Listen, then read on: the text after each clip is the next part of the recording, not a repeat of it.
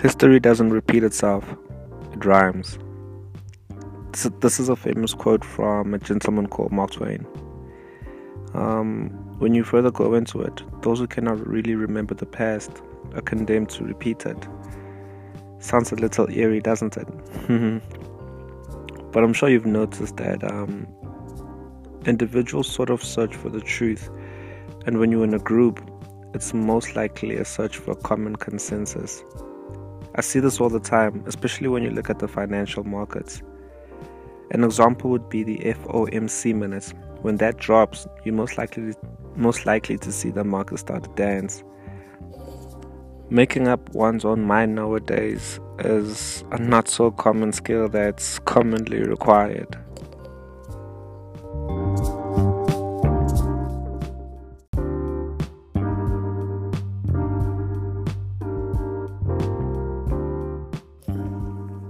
With the growing matters surrounding tech, we see that the naysayers or pessimists often get left in the Stone Age. We've moved from bartering, exchanging 5 chickens for that one goat, to exploiting Mother Nature and digging for her gold and having a whole gold standard, to the Rothschilds coming into the game and giving us the dollar, and then the black cards came in the frame, with all these plastic cards that we used to swipe around in exchange for goods and services. And that sort of grew.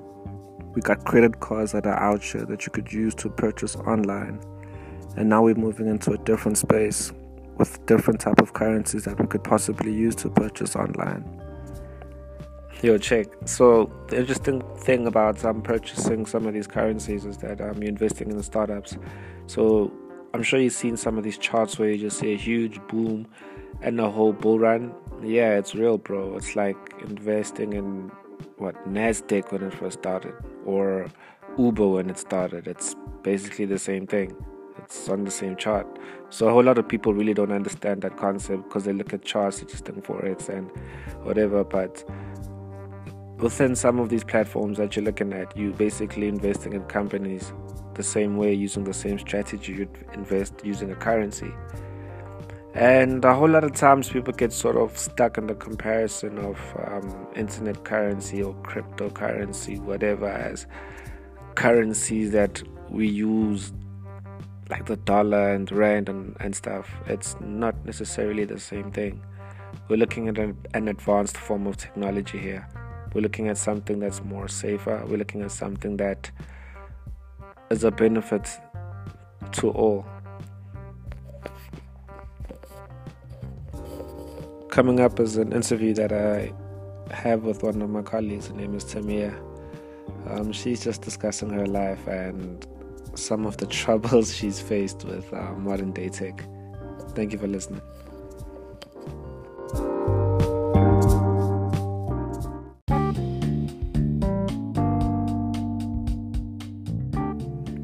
Yo, you're back on Plug Talk. I've got my very amazing guest over here, Tamia. She's a little excited. I think it's one of her first interviews on a podcast. She's going to briefly just tell us about herself. Hi, Tamia. How are you doing? Hi, T. I'm good in here. I'm amazing, Tamia. I'm amazing. Listen, today's topic, is history doesn't repeat itself. It rhymes. What do you think of that? It's fine. You can laugh. T, I told you I want to think about that question a bit later. No. I just need a brief answer now. Tell me, what do you think about it? People say history repeats itself. I'm saying history doesn't repeat itself. It rhymes. Just briefly, just tell me, man. What do you think that means? I think that what you mean by that, I'm just guessing, guys. I think what you mean by that, history doesn't really repeat itself, but similar situations, they do happen once in a while. I feel that. I like that. Similar situations definitely do happen. But I think the reason why history repeats itself, quote unquote, is because you need to be tested again, just in case you haven't learned your lesson. You know what I'm saying? Another thing I wanted to ask you is, have you ever heard of cryptocurrency? Actually, I think I once heard of it with a friend, but I was never really interested in it because I know that I know there is such a thing, but I don't know what is it exactly. Is it? Nah, no problem, no problem. Would you mind if I just briefly told you? Not at all. Go ahead, T. All right, so it's basically a digital currency, right? And you can liken it to almost like buying airtime. That airtime itself is a value assigned to an amount. So that airtime is a currency. So cryptocurrency works in a similar way, basically. And we're gonna seemingly use it more in our lives as the internet grows and stuff. And we purchase online, and we don't need to use credit cards because it's cheaper and safer. No one is gonna hack into our accounts, apparently. All right. And what are your thoughts on technology advancing so far? Technology is life, to tell the truth. I mean, without technology, really, there is no life. I think it's a very useful tool. It's an in thing. It's the main thing, actually. Is it? How often do you use technology in your life? Every minute. I work with technology at home. There's technology every single minute, every single second. Is it? Can you imagine a time paying without an actual card and just using your phone? Talking about it, today I was trying to pay with my card. The rain data, whatever. I tried to order that. The next thing I put in a wrong OTP. The next thing, the whole thing is blocked. I never really imagined that there would be such a time where we buy without cards and everything, but I just need it now. Yo, that was a great interview that I had with Samir. This lady is the plug, man. So we're about to just close off the show with the crypto plug. Brad is about to just take us into the history of what's going on here, why we like this crypto thing that's just like popping up on the internet and everybody's talking about it. I know you guys heard that the Bitcoin hit over 10,000 USD. His lead, I know. He's just gonna give us some of his insights and his knowledge. Thank you for listening to Plug Talk.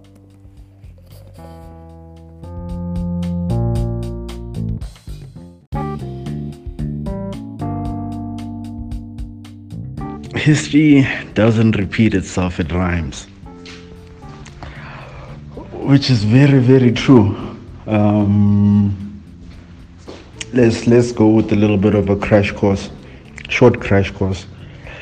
Back in the days when niggas had waves, gazelle shades and comb braids, picture pennies, niggas with the high top skelly, shooting friendly, motherfuckers is all friendly, lounging at the barbecue, sipping brew. Yeah, Biggie Smalls type things, yeah. Back in the days, way before this, what do they call it in the hashtag? 4IR, yeah, Fourth Industrial Revolution. I hook you up with one goat, you give me, 10 cabbages. I'll give you a cow, you give me a couple of chickens, maybe some corn, couple of lettuce, couple of tomatoes. That was the eccentric value of things with regards to bartering. Then we get hit with a bit of a remix over time. So here comes your what do they call these again? Your precious raw materials. Your precious golds, your steel, all that. That also comes into the mix after the song ends up getting extended. So now there's gold involved within the bartering as well of things, because as we know, things need to be exchanged. I give you a good, you give me something, and then the economic infrastructure changes. Get into the whole Medici family type thing here, central banks, all that. Fiat money comes into existence. It's backed up by gold, so it just keeps its strength right there. People go off the trading with precious metals, and then they use the fiat money. So they just put in the precious metals into the gold and then get an exchange for the fiat. Then we start using fiat for the day-to-day transactions. I'm gonna hook you up with 100K, you give me your gold. sheep, cow, cabbage, tomato, wheat, corn, all that. And then we get hit with a bit of another remix in this long song of economics. I like the way Robert Kawasaki calls it. So we have three types of monetary systems or monetary value packages. So we have God's money. God's money then will be your gold, silver, all that, oil, all that, gas, all that, everything that comes from the earth that we found here, God. Which, how he says, or actually let me not even say that first. Number two is then man's money. This dead presidents that we have in our pockets, from your rands, naira, dollar, pound, yen, whatever. Paper money, the one that we then make rain in the club, make rain in the club nicely. And then the third one, which is new into the ecosystem, is then digital money, cryptocurrencies, Bitcoin, Ethereum, Litecoin, Monero. And as Mr. Kawasaki says, he feels that one of these three is going to fall away. He feels that God's money is not going to move because it's been written in stone through time. Biblically, war now, still there, Now we have a bit of a who's who in the zoo between man's money and digital money. He feels that man's money is going to fall. There's too much corruption around man's money. There's too much printing of man's money, which causes all types of complications, inflations, prices go up. There's too much man's money being distributed, all that type of things. And then digital money is coming into the space.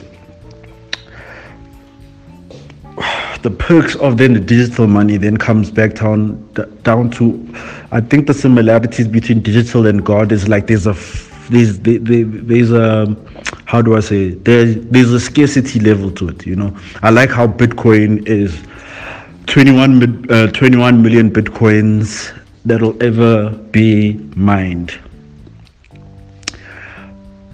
But they come out in stages, and that's maybe a topic for another time. But it also causes, a circulation, because nobody actually, if you ask any random person how many rands are actually in circulation in South Africa, hey, that's a question mark on your forehead, But now when it comes to crypto, on the other hand, you can actually go and see to say that no, 21 million Bitcoins or 1 billion Ripple or whatever, and they don't all come out at the same time, which makes that also another chess move on its own. So yeah, money is evolving, and it just so happens, funny enough, that we were born in the age where we get to see it happening. Because I feel like maybe our kids, they're gonna just jump out, and then from there it's gonna be part of the space. They might have to do their own history lessons as to find out where money comes from.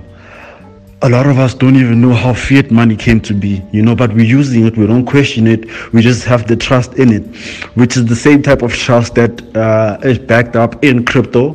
I feel like Bitcoin has a value, so do you. So this whole open sourceness, even if you look at like value in technology,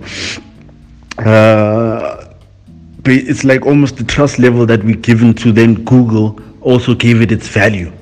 We trust Google as a collective, gave it value. Same thing like with Facebook, we trusted Facebook, we gave it a value. Obviously from there things got built on top of that, like it became like a advertising platform turning into e-commerce. I'm just using Facebook as an example, but it can be spread out across technology, because in value is that thing, value and then trust. You know, when we trust the system, sharp. For the most part, people are starting to see the cracks in the system. The manipulation of money, governments, you know. As I'm saying this, I'm also learning. So I'm not coming into this like as an expert, but as a student to what's happening in my times, our times. So yeah, it's funny enough that you're mentioning Jigger. I haven't updated the or basically my internet line is down, and so the time on the TV is 444. How you like that?